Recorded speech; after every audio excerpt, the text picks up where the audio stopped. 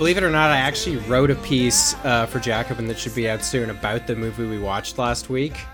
Oh yeah, that movie. You've already suppressed it a lot, like some kind of buried childhood trauma or something. Yeah, believe it or not, I somehow had more to say about it. I feel like you probably had to cut about 20 minutes of audio in the final version, but because we talked so much. But to be clear, this is that one, the Reunited States. Yes, which I genuinely did forget for a second. The masterpiece, the cinematic masterpiece, brought to us by executive producers Van Jones and Meghan McCain, telling hard truths. Yeah, I felt I had more to say about it, and I could only find 2 real reviews of it. I mean, I suppose there are probably more, but the 2 major reviews I could find, I mean, one was a capsule review in the New York Times, which it was decently critical of it, just kind of pointed out how thin the overall concept was, but it was, only a few hundred words. And then I found another one in the Daily Beast that was a little longer and more in depth, and was basically taking the view that the film was sort of advocating, negotiating with people who are, racists and extremists and stuff like that. And it was sort of there's no negotiating with Marjorie Taylor Greene and like that sort of republicanism. That was basically the argument. And, I agree with that, although I know right away what Van Jones and Meghan McCain would say if challenged on those grounds, because I watched a clip they did about the movie on The View, and, they basically begin with the caveat that, like, well, of course we're not talking about pandering to extremists or anything like that. But then at that point, like, who are they talking about? Who are these mythical Republicans that you're supposed to reach across? Well, and remember, the film isn't really just about Republicans, right? I mean, it's about sort of dialogue and reaching across the aisle, like, in general. Well, there's that opening montage where you see clips of, on the one hand, Charlottesville white supremacists, and on the other hand, Black Lives Matter protesters. And the movie is implying that, like, these are what have happened to the great binary in American politics that is left and right, and we need to find a way to bridge this divide. But apparently in that interview, what Meghan McCain and Van Jones are saying is, no, those 2 groups that we showed you, on the one hand, white supremacists, and on the other hand, Black Lives Matter, which is positioned as being equal, those 2 groups are outside the sphere of regular discourse. And actually, the people who should be reaching across the aisle are people somewhere in between those spheres. I suppose. I mean, they would probably deny that they're drawing a direct equivalency between those groups. And I mean, to be fair, the film features a lot of people who are just incredibly boring. I mean, there's the guy that whose whole thing is getting sort of young state legislators from both parties together to have conversations about what the film doesn't really make clear, yielding what outcomes. Again, the film doesn't really make clear. But, it is also worth saying that, there are people who believe that Black Lives Matter and MAGA are morally equivalent. Some of them, in fact, have perches on big liberal networks, and their books sell as Heather's Picks at Indigo. Anyway, there's no point relitigating the whole film. I was just astonished. It's not often that we watch a movie for this podcast, especially a real sort of bread and butter one like that, where I'm just sort of grinding my teeth the whole way through. And then you, of course, instantly forgot it. It's not often that we watch a film like that and I think, I have more to say about this. I absolutely must write something. Well, I'm glad you're writing about it, because the sheer lack of attention it has received, the sheer lack of critical attention or discourse is alienating when you compare it to the pedigree of the project. The fact that it is this, I think it's a CNN production spearheaded by Van Jones and Meghan McCain. And I feel this way about the filmmaker that we're going to talk about later in this episode, because she's someone who is, by all measures, except cultural impact and viewership, one of the most successful documentary filmmakers of the last 20 years. She's someone, and I'll just keep you in suspense about who it is, but the real heads already know. she's someone who has spent 20 years having her work financed by HBO, broadcast to potentially wide audiences, and with seemingly unlimited access to the absolute A-list of the American political ecosystem.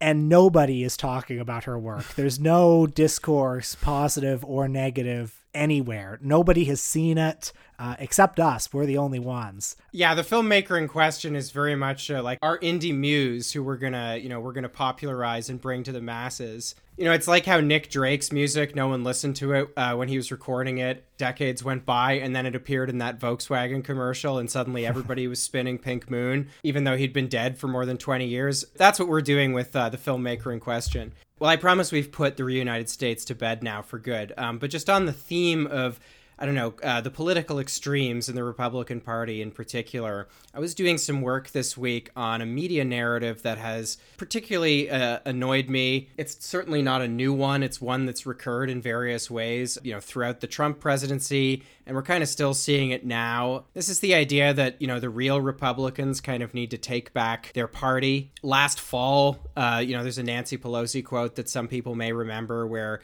I think it came, I could be wrong, but I think it came after the first presidential debate, where Trump did all kinds of appalling things. The debate, that was just like a shouting match where no one could get a word in edgeways. And Pelosi basically said, one of my prayers is that Republicans will take back the party. The country needs a strong Republican Party. It's done so much for our country. And to have it be hijacked as a cult at this time is a really sad thing for America. What is this? What is this about the Republicans that they don't care enough about what they believe in as a party, a legitimate party with beliefs and their view of the role of government? I pray that they would get us a grand old party again. So that was from last fall. And amazingly, Pelosi said almost the exact same thing at a press conference earlier this month. So after the Capitol Hill storming, that was on February 13th. She said much the same thing. So this is something obviously you've seen kind of throughout the Trump presidency and really from the very beginning of Trump's rise. The idea that, there's two Republican parties. There's this kind of like feral reactionary one associated with Trump. And then there's this, respectable one that is really just about, a principled view on the role of government. Republicans want a smaller government. They believe in states' rights, etc. There's the conservatism of William F. Buckley, which is good and right and intellectually principled. And then there's the conservatism of Donald Trump, if indeed Trump counts as a conservative at all. So this narrative, or the latest version of it's really been fueled by this, I think it can safely be called a deluge of media reports over the past month that are basically suggesting a substantial Republican exodus in the wake of the Capitol Hill storming. I'm not sure if you've seen any of these, but, there've been a number of reports. CNN has one, or has had a few, NPR. They've really been popping up all over the place, and they're reporting especially on changes in voter registration in various states. So, for example, 4,000 Colorado Republicans changing their registration in the week after January the 6th. And this is something that is a phenomenon that's being repeated in various places. And the way that pundits are receiving this news, they're receiving it much as you'd expect. So, for example, Chris Cillizza, he wrote earlier this month, the January riot has clearly tarnished the GOP brand in the eyes of at least a decent-sized chunk of those formerly aligned with the party. So on its face, you look at these numbers and you think there's got to be something to this. Like maybe the Capitol riot, the Capitol storming, maybe that really was a kind of floor, and that, it represented like some kind of Rubicon has been crossed that, somehow wasn't crossed at any other point during the Trump presidency. That means that, various people who identified as Republicans are just too disgusted to remain within the tent. But I decided to look into this in a little bit more detail, and I found that, as far as I can tell, there is very strong evidence that something like the opposite of this is true. And I want to give a hat tip here to a data journalist at The Economist named G. Elliott Morris, who's been producing some really interesting analysis of this phenomenon. And he points out, among other things, the number of people actually changing their voter registration is very small in relative terms. We're talking like less than a percentage point. But more importantly, there's very real evidence that the reason people may be changing their voter registration, if you read these news reports, you find kind of man on the street interviews where people are saying like, they're expressing disgust and stuff. But that's just anecdotal. The empirical evidence suggests that something else is going on. And in fact, that a lot of people are actually disaffiliating because they're so angry that Republican leaders didn't stand by Donald Trump. A YouGov poll found that 90% of people who identify as Republicans were hoping Trump would be acquitted in the impeachment proceedings. And there's other evidence which suggests that a plurality of Republicans want it to become more conservative, want the party to be more conservative, which probably just means, more Trumpian. There's also, and this is very interesting, in Gallup polling, which I looked at, measured against the entire history of Gallup's polling, they've identified record support among Republicans for a third party, which, doesn't suggest, Trump was calling, or he was not calling for exactly, but sort of musing about the idea of a patriot party, right, after he lost the election in November, after the election was stolen by the satanic Hollywood pedophile cabal and its confederates.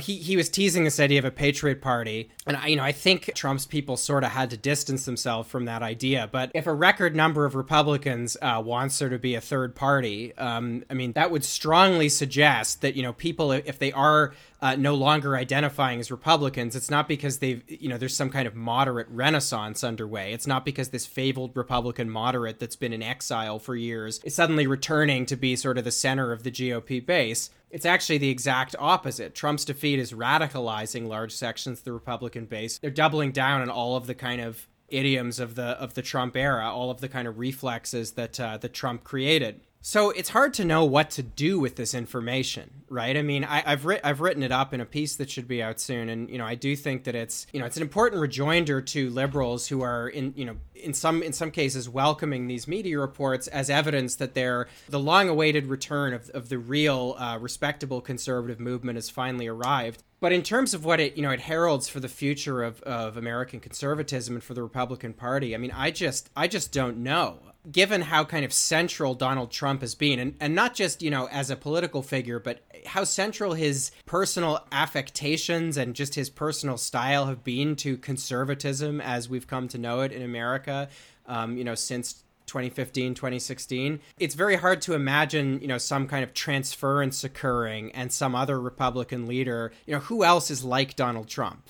I can't think of a single person. But what seems very clear to me is that the ship for some kind of alternative to this sailed a really long time ago. And it sailed, by the way, before 2015, before Donald Trump ever declared. Trumpism was, not a hostile takeover, as Nancy Pelosi would say, or a hijacking. It was the logical outcome of, decades of stuff that was, in many cases, and actually this is relevant to the film we watched today, but in many cases, shepherded and applauded by conservative elites themselves. All this infrastructure they set up, all of the dog whistles that gradually became foghorns and all the rest of it, all of the kind of soft conspiracy theorizing that became less than soft. It's still beyond me how anybody could watch, could have seen like Glenn Beck clips from 2010 or 2011 and been surprised by the rise of a figure like Donald Trump. But regardless, whatever the future of his affect and kind of that as an articulation of American conservatism, whatever the future of that is, whether he literally runs again or just remains kind of an influential figure, or even, fades altogether, I think really the question now is just how what comes next negotiates with a basically Trumpian frame for conservatism, as opposed to Trumpism is over and something else is coming. I guess some people have speculated, I'm very skeptical of these claims, but, that a figure like Josh Hawley is going to figure out some kind of way of triangulating between sort of more respectable republicanism and, what might be called the economic populism of Trump's first campaign and thus sort of manage to hold together the Republican coalition that way. I'm very skeptical of that. But furthermore, if somebody were to actually succeed, let's say somebody succeeded in walking this very difficult political tightrope, and some unknown figure came along and figured out that, you can actually, there is a way of triangulating between Trumpism and something that at least to liberals and to so-called moderates and people offended by Trumpism, sounds distinct from it. I don't think that would be a good thing either. It would just be, I'm sure lots of pundits would love it. I'm sure lots of the people who are paid to represent conservatism in places like the National Review or at conservative think tanks in DC, in people in sort of those locations within the conservative movement, I'm sure they would love that. But would something like that actually differ kind of functionally or ideologically all that much from what we've known the past 4 or 5 years? I'm incredibly doubtful about that. So Pennsylvania is losing a lot of its business. And right now we're sitting here, we're talking, Oh, here's another one. Go home to mom. Go home to mama. And your mother is voting for Trump. She's voting for Trump. Something that's been on my mind over the last week is how bad we've been to the celebs. There's been a lot of discourse over the last couple weeks about the unfortunate cases of celebrities like Britney Spears, Lindsay Lohan, Mia Farrow, a range of celebrities from across the years who have been tainted and tarnished in the media, and that we're all complicit in this. You, me, Perez Hilton, we're all complicit in this to some degree. Probably Perez Hilton more complicit than you and me.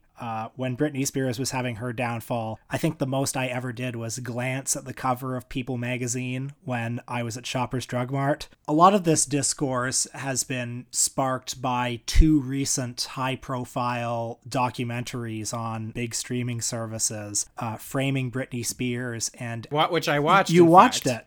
Oh, wow. Did you like it? Actually, I did. I mean, I learned a lot about Britney Spears that I didn't know. My girlfriend and I watched it, and it is actually crazy. This kind of, I hadn't realized she's been in this kind of, do they call it receivership for something like 10 years, even though she's perfectly able to function. She's like performing and recording and stuff. I think it's probably fair to call it a grassroots movement of fans who've been protesting this. Against my own instincts, I found myself kind of moved by what some of them were saying. The other one is Alan v. Farrow, which probably needs no introduction. We know what that's all about. And I've read some reviews of these projects. I've seen a lot of discourse around these projects, and there's kind of a baseline assumption in a lot of the discourse around them. Maybe this is starting to change, but there's an assumption that these documentaries are the products of a more enlightened society, a more enlightened media specifically. Like, this is a media that understands how it propagated certain narratives in the past, fell hook, line, and sinker for certain PR machines that caused harm. And these are sort of revisionist documentaries that want you to look back at that and understand that we're in a better place than that now. Something that gets me a little bit skeptical about this is the fact that these are things that are being sold to us as part of a big trend in this kind of programming by gigantic media companies like Hulu or HBO or Netflix or what have you. Right. So it's media companies trading in a sort of, because I was wondering as you were laying this out, what the thread between these different things are, only having seen one of them. But if I understand you correctly, you're expressing skepticism about the phenomenon of big profitable media companies trading in this kind of narrative of cultural redemption, which just so happens to exonerate organs and outlets and businesses sitting in the very location that they are. That more or less sums it up, and it also serves a dual function of being able to sell these old scandals a second, or in the case of Alan v. Farrow, maybe a third or fourth time back to us. It's like, I think the motives of the actual individual people who make these documentaries are, for the most part, pretty pure. On the face of it, it's good that certain harmful old narratives are being interrogated. Well, the thing that was crazy about watching the Britney Spears one was seeing the footage of her, not just as, a young woman in her early 20s, but as a child, and just how much kind of basic sexism she was subjected to constantly. Like, there's an appearance that she made on some TV program or something, I think in the early 90s. And I mean, she was a child. And the first thing that the older male host says to her is, "Do you have a boyfriend?" And, you can imagine how he says it in this kind of tongue-in-cheek sort of way. But then when she says no, he just sort of carries on with the joke. And like, it's honestly pretty gross. And there's like innumerable other things like that appear in the film. And I agree with what you're saying generally, but I do think, if nothing else, there probably has been a decline of stuff like that. And that's to be welcomed. Anyway, I'm tired of hearing about penitent celebrity journalism. I think we should just maybe get rid of celebrity journalism wholesale. Let's just abolish the industry. To me, the narrative might apply, the narrative as it's appeared in these, 3 documentaries you kind of cherry picked. I mean, it might apply to the way that, paparazzi, for example, or talk shows treat certain celebrities. But I mean, I don't think it applies more generally. If anything, I think, I don't know how you would quantify this, but it seems to me that mainstream media as a rule and the culture industry, is very sycophantic towards celebrities generally. I mean, of course, that's in tension with how much, everybody loves a good celebrity meltdown, etc. Well, actually, what's funny is this narrative that we have to be nicer to the celebrities, that we've harmed the celebrities in the past, kind of runs against another narrative, which is that we've been too deferential to celebrities, we've been too deferential to power, and this is how systems have been able to protect bad celebrities over the years. Like these are kind of two conflicting narratives, aren't they? That's true, and I mean, it very much depends on what we're talking about specifically, whether to what extent we're talking about Hollywood or the wider phenomenon of entertainment journalism, because this issue of deference that you just brought up, I mean, what inspired the thing I just said was more that I think there's been a growing kind of currency of celebrity in the culture more generally, particularly as it relates to politics. Politics have become more and more about deference, I think. They become more and more about investing in political figures as celebrities. And part of that has involved, not just political journalists, but journalists who work in entertainment and in cultural journalism, writing about politicians like they would write about a top 40, recording artist or something. Speaking of which, did you see that both Mayor Pete and George W. Bush are speaking at South by Southwest, that gigantic Texas-based film and music festival? I did, and don't worry, folks, we will definitely have an episode coming when the Amazon-produced Mayor Pete documentary comes out. We've got actually something exciting in the works for that whenever it finally happens. But I definitely have had, Mayor Pete on the brain this week. Because you reviewed his memoir, did you not? Yeah, I wasn't quite sure whether to call it a memoir. I mean, is it a memoir when the previous book was written sort of 18 months earlier? I don't know. Linda Lovelace wrote 4 autobiographies. I mean, he's still got some catching up to do. That's right. And, Samuel Pepys and Tony Benn wrote down everything that happened to them. Every single day. They were writing memoirs every day. But just on the Mayor Pete thing, something I wasn't able to include in the Secretary Pete. Sorry, that's Secretary Pete to you, sir. He's even changed his Twitter handle. But just on the subject of my review of Trust, America's Best Chance, something I wasn't able to include was, I went back and I was looking at some of the kind of early journalism about Pete Buttigieg when he was kind of this unknown commodity. And, if people knew anything about him, they knew he was this kind of hip, cool, progressive, small town mayor. And he was a Democrat, but he's from the Midwest, and he was a Christian, and he's gay, and he's just like the most interesting figure who's like shaking up the political scene. And I was able to find stuff that literally appeared in the entertainment section of like the Los Angeles Times. You get stuff like this. This is an actual quote from something in the LA Times. "There's never been a presidential contender quite like South Bend, Indiana Mayor Pete Buttigieg, the gay, Episcopalian, Maltese American millennial, and Afghanistan veteran who plays classical piano, speaks 7 languages, and has emerged over the past few months as a legitimate challenger to blah, blah, blah, blah, blah." Although Buttigieg, 37, hasn't told voters much thus far about how he'd govern a profoundly divided nation, we already know a fair amount about something almost as important: Mayor Pete's eclectic taste in pop music. So look, I don't want to beat up too much on the entertainment journalist who I assume just, had a deadline they had to meet here. But I mean, this is why I was bristling a little bit against what you were saying before, because it strikes me that this kind of paragraph is very much the hallmark of the kind of politics as fan fiction genre that's increasingly becoming, the norm, particularly on the liberal side of American politics. That passage I just read is basically saying, we don't know anything about this guy or what he actually wants to do, but, what if him being a tabula rasa is actually what if the emptiness is interesting? And plus, he has all these, like, qualities, all these boxes you can tick, Episcopalian, classical music, Afghan veteran, Midwest, etc.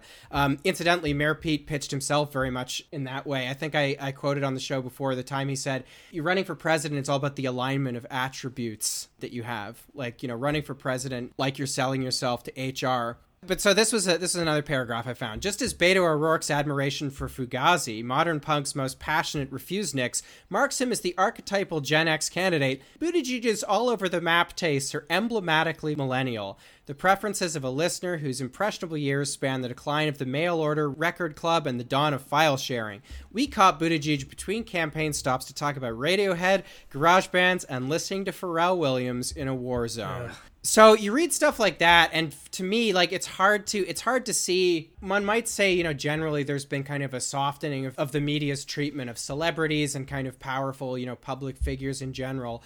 And, you know, there are clear ways, like I said before, that that's been good. But I think you can see with something like this how, you know, a parallel phenomenon is that you end up with discussions of people, you know, and obviously this applies, this applies to politicians, not celebrities, but people who are supposed to be, you know, aspiring Democratic representatives who are supposed to be pitching themselves on the basis of, you know, a program or a set of values that they're there to help actualize on behalf of a particular constituency. And instead, you get stuff like this where it's basic, and, you know, the famous Beto O'Rourke profile in Vanity Fair, that cover story is very much in this vein too. You know, stuff where some journalists increasingly see their role as being an extension of, you know, the marketing department, the campaign team of certain politicians, where, you know, their job is to explain, you know, the burden of power and the personal toll that running for office takes on you and stuff like that. It's not to ask these people difficult questions, and it's certainly not to kind of dissect the things that they say to look for contradictions or look for further questions that could be asked. Anyway, those things are what I tried to do in my review of Pete Buttigieg's book, and Josh Barro and Matthew Iglesias were none too pleased about it. Matt Iglesias, you know, that's a name that I don't think about as much as I used to. You're not a subscriber to the slow, boring Substack? Well, you laugh, but like a million people probably are. So. Yeah, more than listen to this show. He didn't like, you know, he clipped a section on Twitter of where I was talking about how Buttigieg makes these kind of, one thing he does in the book is he makes these kind of like favorable noises about something, but doesn't really endorse it in like a clear or programmatic way. So for example, he talks about how Nordic welfare states have, you know, high levels of taxation and public investment. And, you know, I pointed out that, I mean, the thesis of the review is really that you can't really trust anything Buttigieg says, which is ironic given the title of the book, because he changes, you know, what he says and how he says it changes, you know, constantly. Like every 18 months, there seems to be a new, you know, incarnation of Pete Buttigieg. You know, now he's talking about Nordic welfare states. In his first run for public office, which was barely a decade ago, he was courting the Tea Party. So there have been a lot of different Pete Buttigiegs. And, you know, he himself reminds us in the book constantly that trust requires consistency. This is an essential feature of trust. Before you trust someone, you know, there has to be like a consistent reciprocal pattern, which, you know, politically speaking is not something you get with a political figure like Mayor Pete. But furthermore, I just want to say this because I don't think this was clearly enough fleshed out in the review. Pete Buttigieg does not endorse the idea of Nordic welfare states. He does not. I can't remember the phrase that Matt Iglesias used, but he said something to the effect of, you know, he endorses the creation of a Nordic-style welfare state, something like that. The book absolutely does not do that. It makes positive noises about those things in order to endorse the much vaguer idea that taxation and public investment are good and that they might restore, you know, levels of trust chronically in decline, et cetera, et cetera. And I just want to say to Matt Iglesias, who I know is a regular listener to this show, I thought wonks cared about policy details. Was I wrong? Well, unlike you, I'm not going to call out my many haters on the podcast. Instead, I'm going to be doing some hating of my own on today's filmmaker, who we alluded to earlier. Her name, that's right, is Alexandra Pelosi, the daughter of Nancy. We're dipping back into her filmography. I really do hope that we watch all of her movies by the time this podcast burns itself out. That'll never happen. Over the last 20 years, she and her camera have created a chronicle of America, and we decided to go back to the year 2008. After a bitterly divisive election that saw the defeat of John McCain and the victory of Barack Obama, that's right, we watched Right America, Feeling Wronged.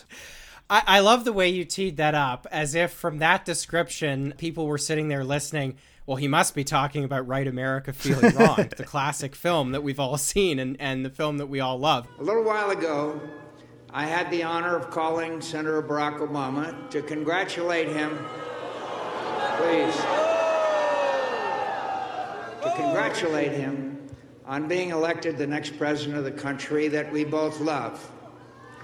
In a contest as long and difficult. I love our country, and I really feel like he earned the right to govern our country for all the service he's done and for his ideas and for his ability to make change, real change. How do you feel about America right now? I am scared to death. I'm proud. I'm proud to be here. I'm proud to have voted for McCain, but I'm very upset still. We have a brother in Iraq, and we just want him to be safe. I just want to say, we would like to do all of Alexandra Pelosi's films on this podcast. And, I'm pleased to say that our own Will Sloan is becoming a kind of minor scholar of her work. What Will was saying before was really not a joke. She's made a ton of movies, with the financial support of HBO. I mean, she is a very successful filmmaker, judged in relation to the standards that you would normally judge a filmmaker. I don't know, but if I had to venture a guess, I'd imagine that if you're Nancy Pelosi's daughter, it doesn't particularly matter how, whether your films succeed or not. I mean, to my knowledge, her film, none of her films have been hugely successful. Am I wrong about? Well, I mean, it's hard to tell because I don't know what the viewership numbers on HBO are. I know that she has won some awards over the years. I'm gauging her level of success anecdotally because she's been at this for 20 years. She is Nancy Pelosi's daughter. She has access to the cream of the crop. She has access to everyone. She made a whole film following George W. Bush on his tour bus.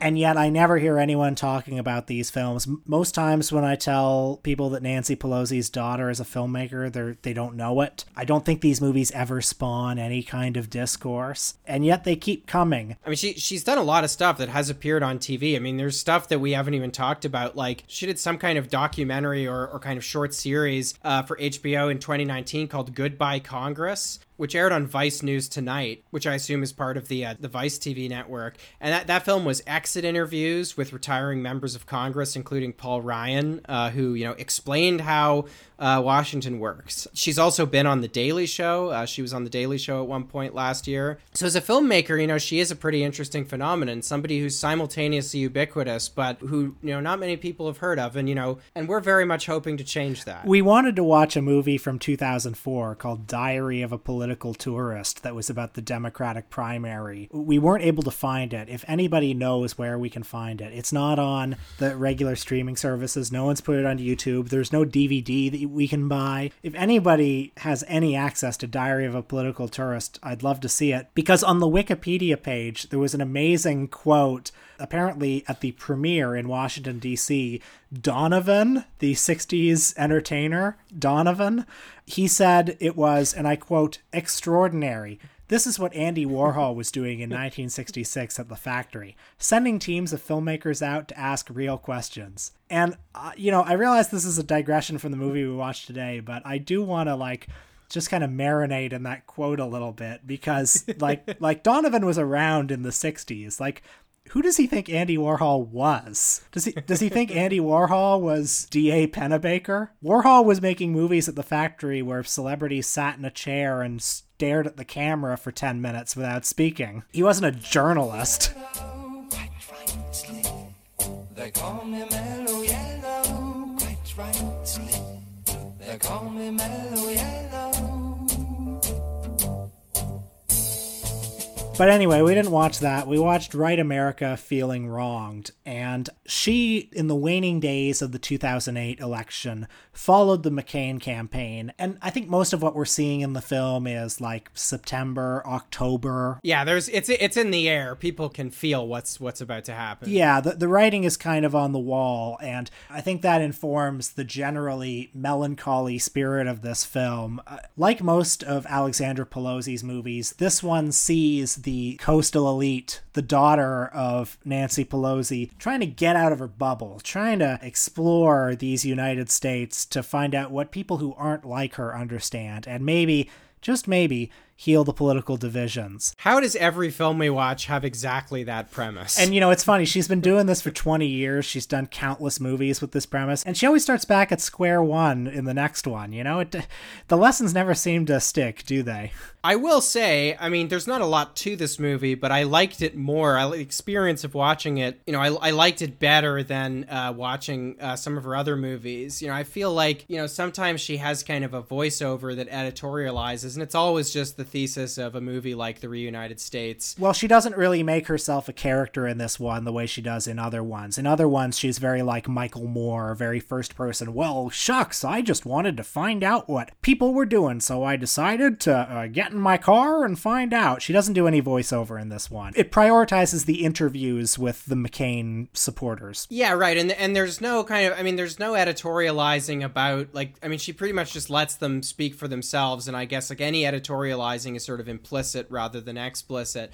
And I mean, as a result, I think there's not a lot to this film. I mean, it's sort of like a 45 minutes of sort of just capturing, different kinds of John McCain supporters who are kind of intermittently, very anxious, and, others are just incredibly racist, but it's not really a lot to it. But as a document from that time, I think it did capture something. And so I liked it, at least on those terms. Well, I think you're right that it is a mite better than some of the other ones of hers that we've watched. I liked that it was a little angrier than those other movies. Well, yeah, because I feel like I'm already forgetting the name of the one we watched where, it ends with her just like introducing her daughter to the daughter of some like guy that's patrolling the border or something. And she says, oh, I'm Nancy Pelosi's daughter. And turns out they get along just fine. And yeah, this one's a lot less sentimental than that, isn't it? Right. So many of these movies just sort of converge on like, I don't know, this just empty pablum about like reaching across the aisle or whatever. And yeah, this one doesn't do that, which definitely made it a notch better than some of the others for me. But I will say that I did still pretty much hate this movie. I thought that it was like, I mean, if it's twice as good as that one, it's still 2 times 0. I mean, it's just a random collection of aggrieved people that we're encouraged to look at like they're zoo animals. And there's no structure here. It's just a big soup. It's just a bunch of people ranting decontextualized, and Pelosi kind of like smugly looking at them and saying, "Puh, look at this. Can you believe these people?" Yeah, the only structure the film really has comes in the form of little geographic tags that are tied to, individual sequences. But even calling these sequences is probably a bit much. Sometimes you've moved on to another setting and you don't even quite realize it. I think the lack of general context is also a real problem for this film, because it's true that it opens with the people in tears at McCain HQ. They're saying, John McCain earned the right to govern our country. I'm so scared for the death of America. Like, there's a guy sniffling and he's like, I have a brother in Iraq and we just want him to be safe. So it's, this kind of tearful setting as people who are sort of Republican Party rank and filers, probably a lot of them canvassed and stuff like that, receive the news of McCain's defeat, take it very hard. But there's no wider context here. Just even a title card at the beginning, or a little caption that mentions that, the country is descending into what's beginning to look like the worst economic crisis since the Great Depression. I think that would have helped. There's one very bemusing, I mean, it's a testament to how little that kind of context appeared, that one person she interviewed starts talking about how her 401k is in decline and how everybody's really worried right now. And I was thinking, is this just like some unhinged Republican supporter who's saying that like Obama's not even in office yet and it's hurting her 401k? Like, what is going on? And then I remembered, oh no, wait, the markets are melting down. That's why this person's 401k is depreciating in value. Yeah, and the film just doesn't give you that kind of essential context that might make it like 10 or 15% more interesting. If the film has a structure at all, it's kind of structured around grievances. We meet a bewildering number of voters at McCain rallies throughout the film. Every now and then a character sort of emerges, but no character is on screen for more than 3 minutes, I would say. Most of the voters we see are Christian conservatives. They're against homosexuality, abortion. They like guns. Some of them are concerned about Obama's ability to handle the war on terror and the war in Iraq. They are very much against the lamestream media. Yeah, they're all Fox News viewers, basically. They feel it's run by coastal elites who look down on them, don't understand them, don't want to understand them. This is the only section of the movie where I think any of these people made a point that almost drew blood. There was one guy who pointed out that he was watching Chris Matthews talk about Obama's DNC speech, and he was saying, Chris Matthews is saying about his speech that he got tingles watching it, and I'm watching this thinking, well, this guy's an objective newsman. This guy understands politics. He's paid to understand politics. He's saying this to talk about how the media is not as objective as it sells itself. There's another guy who talks about, Obama got 6 Time magazine covers. McCain only got 1. And I mean, I think these are reasonable points. They're kind of buried in the middle of the film. Katie Couric's famous interview with Sarah Palin is fresh in everyone's mind when most of this footage is shot. So there are a lot of bad words for her. And in fact, we meet Katie Couric very, very briefly when Alexandra Pelosi asks her at a rally. How does it feel to be the most hated person in America right now? I don't think I am. Well, the media. How does it feel to be in the most hated profession in America right now? I don't think we are. I think objective reporting and interviewing is a really important component of a democracy and a part of the process that, even though we're reviled, it should be revered. Yeah, I mean, it was interesting to see, how that interview specifically was received by people who, liked Sarah Palin. Like, for them, it was just another example of sort of like coastal condescension towards them. And I think some of the testimonials in this film do really give you a sense of just like the extent to which the Republican Party and kind of support for the Republican Party is just powered by sort of culture war grievance. A feeling of being excluded and disrespected by the real power brokers in the country, The thing about that, I mean, it's very complicated because the thing is like the liberal media thing is really like a myth in the sense that like, I've been to like conservative movement gatherings and they truly believe that like the mainstream media is like, rigidly socialist, especially like publicly owned media like the CBC or the BBC. That stuff it's ideological bastions of socialism. Hollywood is a bastion of socialism. MSNBC is giving a platform to socialists, all that kind of stuff. I mean, and that's all nonsense. The media is not left-wing by any stretch, and it's not even liberal in the sense that a lot of people understand the word. But it is, particularly in the United States, culturally liberal in the sense that somebody who works as a reporter at a major newspaper, somebody who's, an anchor or a reporter at a major network, much more likely to be a Democrat than a conservative or Republican. And even if they're not a particularly partisan Democrat or they don't identify as one, they're much more likely to be culturally encoded liberal based on kind of their level of education and just their kind of general background and where they live. And yeah, they typically come from privilege. Yeah, that's right. And the thing is, liberals very much lean into this very aspect of the culture war. We were talking about, a lot of their politics, a lot of what they do is just the inverse of this. So instead of it's the elites, looking down on us, it's, well, damn right I look down. Look at these rubes and yokels who don't know a damn thing. I mean, there's one scene in this where Pelosi is talking to some like child, basically, who has a shirt that says socialism sucks. And she's like, you spelled it wrong. And then, the kid she asks him what socialism is. And the kid's just like stumbling. And he's like, it's the views of Hitler. It's the median between communism and another view that I don't know what that is. So I felt like there was a bit of this sort of coastal condescension in this scene. But incidentally, I'd love to hear Alexandra Pelosi's definition of socialism. But, we talked about on the podcast a few weeks ago, the sort of recent Democrat response to QAnon, where you have senior Democrats saying stuff like, the GOP can be the party of college-educated people or can be the party of QAnon. And something like that, really shows you how much the culture war is very much like symbiotic. And it's, between the leaderships of the two parties and, the media networks that support them. The right wing of that culture war, you get a decent look at how it works and how people think from this movie. Katie Couric is not the only celebrity who shows up. We also see Hank Williams Jr. singing a song about the liberal media at several campaign stops. Not his best work, I would say. We see Arnold Schwarzenegger in Ohio. Oh, I loved the Arnold appearance. I mean, I'm not going to try to do Arnold, but he's like, I left Europe 4 decades ago because socialism has destroyed opportunities there, which I don't think the Austrian welfare state was why Arnold left Europe, but it certainly gets the crowd riled up. It was very funny to see. We also see Sean Hannity very briefly, who's greeted like a rock star in Beaver, Pennsylvania. And he, when he's surrounded by the crowd, points to Alexandra Pelosi and said, hey guys, that's Nancy Pelosi's daughter? Oh, yeah. Well, she says, you hear her say off camera, you're going to get me lynched in a sort of jokey way. And then he goes like, nah. She's a great person, or, she's a very nice person or something like that. Obviously, I don't know exactly what's going on in that exchange because I don't know how well these two know each other. But I think one possible interpretation is that actually, Sean Hannity and Alexandra Pelosi get along just fine because a lot of these people actually do get along just fine. Well, I actually have proof that they get along fine because Sean Hannity was one of the more than 100 political and media figures who appeared in Alexandra Pelosi's 2017 film, The Words That Built America, which, I mean, Donovan compared her to Andy Warhol, but I think this film is a much more rigorous piece of experimental filmmaking than even Warhol's were.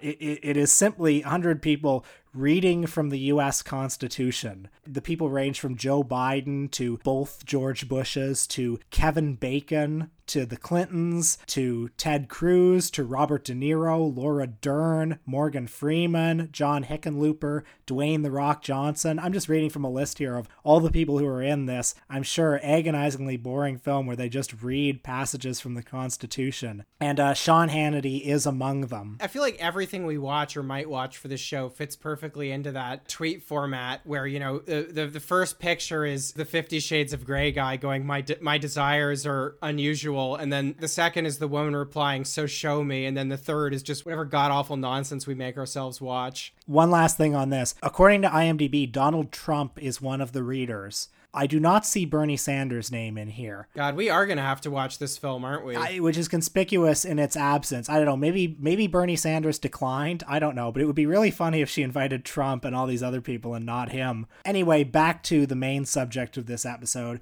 The film gets darker as it goes along. We follow Alexandra Pelosi into the Deep South, where race is a particularly huge issue during this election. We meet a group of men in a trailer park who flat out state that they are not interested in the idea of a black president. They rant about political correctness. They rant about how they're not able to hang up the Confederate flag anymore. Oh, okay, so this guy was my favorite because... You know, yeah, she spends a lot of time in the South. And so, like, the kind of Republicans she's talking to are the kinds who, like, you know, this one guy is like, yeah, I'm old school. You can't fly the Confederate flag anymore.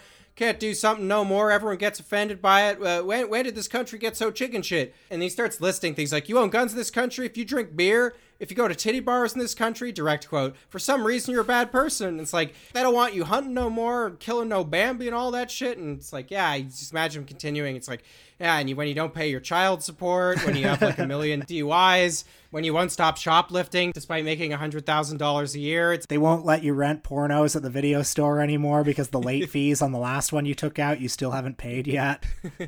Yeah, so I don't know. I was able to find that guy funny, but a lot of the other people are, I mean, it's really not funny. I mean, here I think you do get a sense of, you know, one of the major reasons why Obama's victory really was so culturally significant, you know, because America remains such a deeply racist country, and there are people that will tell a filmmaker, like on camera, they'll call Obama the N-word and they'll say, like, I don't think a black person should be president. I don't think women should be able to vote. There's one guy who says to her that he doesn't think she should be able to vote. Obama's victory, whatever else you could say about it, was a real repudiation of stuff like that. How did you like that scene in Mississippi where she's like talking to some guy at a gas station, and then we see two black men who are nearby who kind of take umbrage to this, and one of them says something like, you know, here you come down to Mississippi to record some white boy saying the N-word. Like there isn't racism in New York, like there isn't racism in DC. Where do you get off? You know, he says something like, shame on you, white liberal lady. I think he says something about how she's specific, like trying to tarnish Mississippi. And right. I thought this was very interesting, and I was pretty sympathetic to these guys. And I was actually kind of surprised that she included this scene in the final cut. It's one of her better artistic decisions, I would say. Yeah, it was very good. I was glad to see it. It was one of the most interesting. It was one of the only bits of texture in this entire movie. Towards the end of the film, you know, we start getting the stuff about, you know, how Obama's a Muslim. He's the Antichrist, the literal Antichrist. He's going to get sworn in on the Holy Quran. And finally, the film's Boschian landscape heats up to the point that we start seeing incidents of violence outside rallies. We see a guy running over and, like, tackling a guy with a sign that he doesn't like. We see angry protesters. We see one person who says, you know, I think we are at war, but it's not in Iraq. It's right here in this country right now. Oh, I love that guy. That was I think he's supposed to be a Republican, but he's the guy that's there to be like, shucks, you know, some people are just ruining politics for the rest of us. Some of us just like a good old debate, and, you know, supporters for both parties are making their parties look bad. I'm surprised he didn't get a whole movie of his own after this, to be honest. The film ends as it must with Obama's victory. And, you know, we see like maybe 2 or 3 seconds of footage from Obama's famous victory speech on a TV, but we see it broadcast from McCain headquarters and the rather deflated reception there. It was sort of interesting to see this footage. You know, the Obama victory is so iconic and so memorable, and you see that footage all over the place as like an example of like American splendor, American grandiosity. When I watched that, it was in a university dorm in the common room, and people had tears streaming down their faces. And then moments after it finished, everybody streamed into the quad, like embracing. And I went to the University of Toronto. This wasn't even in the United States, and that's how people felt about it. So it actually was pretty interesting to see it through another lens where people were crying, but for the very opposite reason. Despite these positive comments, I do overwhelmingly think that this is a bad movie. I think it doesn't have a lot to say. I think the interest that it has is mostly accidental and also mostly just like, yeah, if you take a camera around to a bunch of rallies and record 50 people talking and throw it all together, which is essentially what she did here, like, how can that not be an occasionally compelling document of a time and place? She passed the base level. Yeah, I think, we've done a lot of films like this. A lot of these kind of aspiring kind of cinema verite documentaries about politics where there's no real editorializing, no voiceover. Any kind of thesis is sort of implicit as opposed to explicitly stated. And I think we may be arriving at something like a unified theory of them. This may get me into trouble if we've said anything to contradict it on a previous episode, but my general feeling is that we don't like films, whoever makes them, films about politics where there's no voiceover. Because either they don't have anything to say, or they can't help just kind of idolizing their subjects uncritically. So, I think a film like this, the biggest knock on it is it doesn't really have anything to say. But thinking back to the famous D.A. Pennebaker documentary, or I think he made it with somebody else, but The War Room, the one where James Carville and George Stephanopoulos are the stars, the problem with that movie is it's just so in awe of its subject, these kind of backroom boys who are, masterminding the complexities of modern politics, from behind the scenes. Like it ends up celebrating stuff like The Spin Room. It ends up just kind of very credulously celebrating various things that are making politics dumber and more simplistic and less nuanced, and making it more into kind of vocation for a certain kind of ambitious ladder climber, as opposed to something that's about principles at all. I feel like this is a criticism we've leveled at other movies that don't have a voiceover. I don't think it necessarily applies to films that aren't about politics. Something we've wanted to do for a long time, which we will do at some point, is the wonderful film, also by D.A. Pennebaker, Don't Look Back, which is, of course, a no-narration film about Bob Dylan. Definitely one of my favorite movies, but I think by virtue of its subject, it doesn't really need a voiceover narration in the same way. Another film we watched with no voiceover is Primary, which captures, I'm forgetting if it was Minnesota or Wisconsin, the primary between John F. Kennedy and Hubert Humphrey, following them both around. It is interesting. It's an interesting document. But, these films, they didn't have narration, but they did have structure. This film, this Alexandra Pelosi film, there's a character who's introduced maybe a third of the way in, who's named Elaine Tornero, who represents the Franklin County Value Voter Coalition. She's the captain of it. And she goes door to door in Ohio trying to rally neighbors for John McCain. I gotta say, I almost liked her until she said that thing about her neighbors. There's a moment where she goes up to Alexandra Pelosi and whispers at her those neighbors, can I say that they're lesbians? They just put up the Obama sign. And after that, we see her at a lunchroom, I think. Some kind of lunchroom where she's trying to rally the people in line, hey, can we get you to vote for John McCain? He's the pro-life candidate. And there's a black man in line who says, yeah, but he's not a pro-black candidate. And they get into a bit of a back and forth. Actually, several black people in line saying, he's just like George Bush. All those Republicans, they don't care about black people. This strand of the movie is 3 minutes long, maybe 4 minutes long.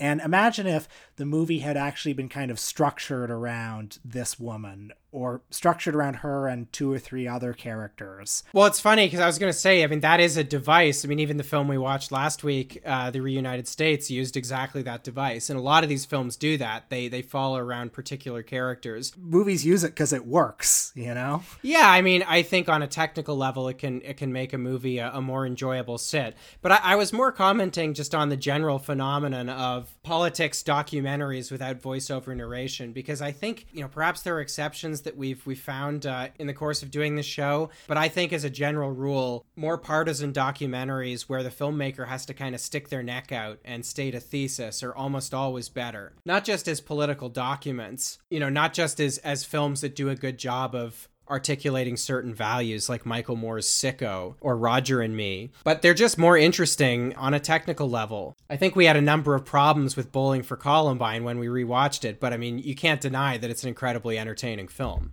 No, sadly, you're right. It is. And that's precisely because Moore has such a strong viewpoint and he's so hostile to guns and gun culture. Yeah, I mean, I think you can have a thesis without necessarily being a character in the movie or stating it didactically in voiceover narration. I think the D.A. Pennebaker movies have a thesis, even if in the case of The War Room, it might be a thesis that we chafe against a little bit. This movie, though, is like, I don't know, if it has a thesis, it's basically, God damn America, which is of limited interest. I don't even know if that is the thesis. Having seen other films by the same artist, I sort of feel like if the film is saying anything, it's saying, it's vitally important that we try to understand people who don't think like us. If it's saying anything, I feel like it is just another sort of toothless pain to like post-partisanship and reaching across the aisle. Well, I do think it is a bit better than her other movies, and the primary reason for that is because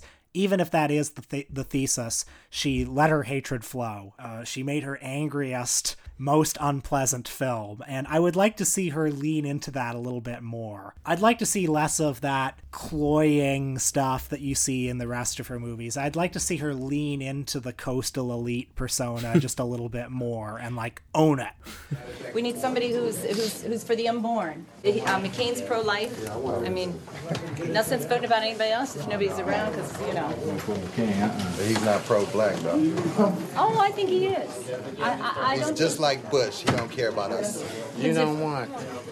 I'm not voting for no Republicans, so it don't matter. Pro-life, whatever they do, I'm not voting for no Republicans. Time for them to go. I'm sorry to feel that. I'm not. Well, I think we safely put that one to bed. Another Politics What a Concept movie safely in the can. But before we let you all go, we do have a few plugs. As always, you can find extra episodes, one extra episode a week now on Patreon. We're also now putting up interviews there. So these are interviews that, are kind of conducted outside of the realm of the show by me with people like Kate Aronoff, who I recently talked to about Joe Biden's climate policy, Kate Aronoff of the New Republic. I talked to Will Sommer of the Daily Beast about QAnon.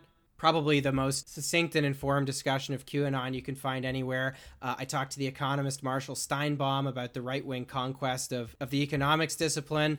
I talked to Edward Onweso Jr. from Motherboard about the whole GameStop controversy. So we're putting stuff like that up there too. Our superdelegates, by the way, voted on our last Patreon episode. And collectively, a plurality of them chose Bernardo Bertolucci's The Conformist, his anti-fascist masterpiece from 1970, which I'm very glad they chose, and I'm very glad we watched it. Right, because America is a constitutional republic, not a democracy, we've created a second tier above the Al Gore tier called the superdelegates. Both have access to all of the same content, but the superdelegates get to propose movies every single month and then vote on them in a two-stage process that includes a runoff, and then we absolutely have to do the thing that is selected. So if you want to torture us, you can subscribe at the superdelegate level, which is $10 a month. I also wanted to say that if you've been listening to the free episodes and you've kind of been on the fence about subscribing, now might be a good time because we're about to attempt our first ever live stream. That's right. Michael and Us Nation is going for full spectrum dominance and expanding its reach to platforms like YouTube and Twitch, where we've set up a channel, the link of which is going to be shared on our Patreon soon.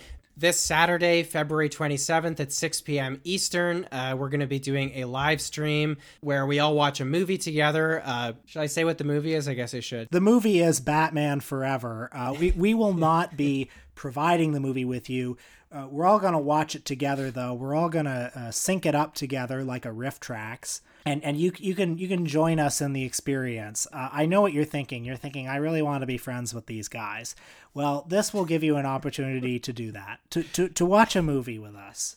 and I will fill the air with my memories of seeing Batman Forever theatrically.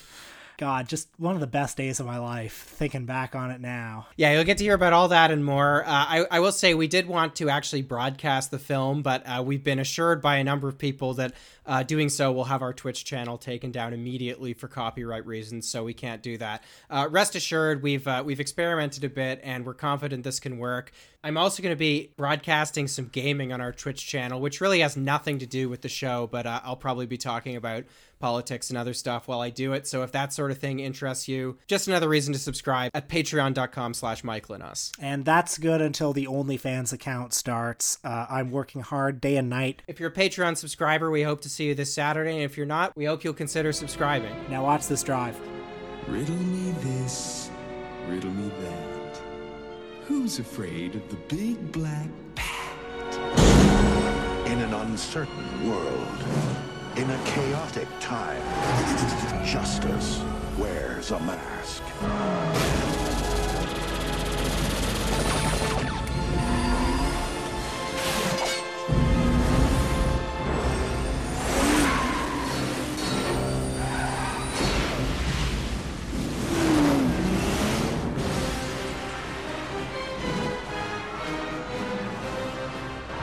Was good. His was better. Love is a game. What is it about the wrong kind of man? It's the car, right? Chicks love the car. Power is a machine. Now you've devised a way to read men's minds.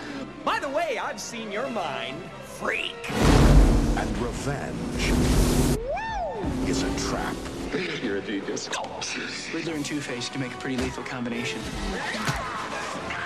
Train me, let me be your partner. Who's your tailor? But first, let's meet our contestants. Going down. If the bat wants to play, we'll play. Was that over the top? Don't work too late.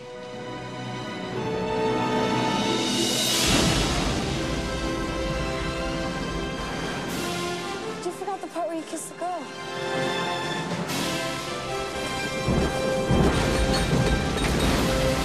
The real game begins.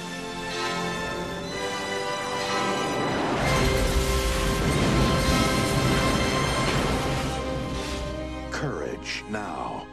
Truth always. Batman forever.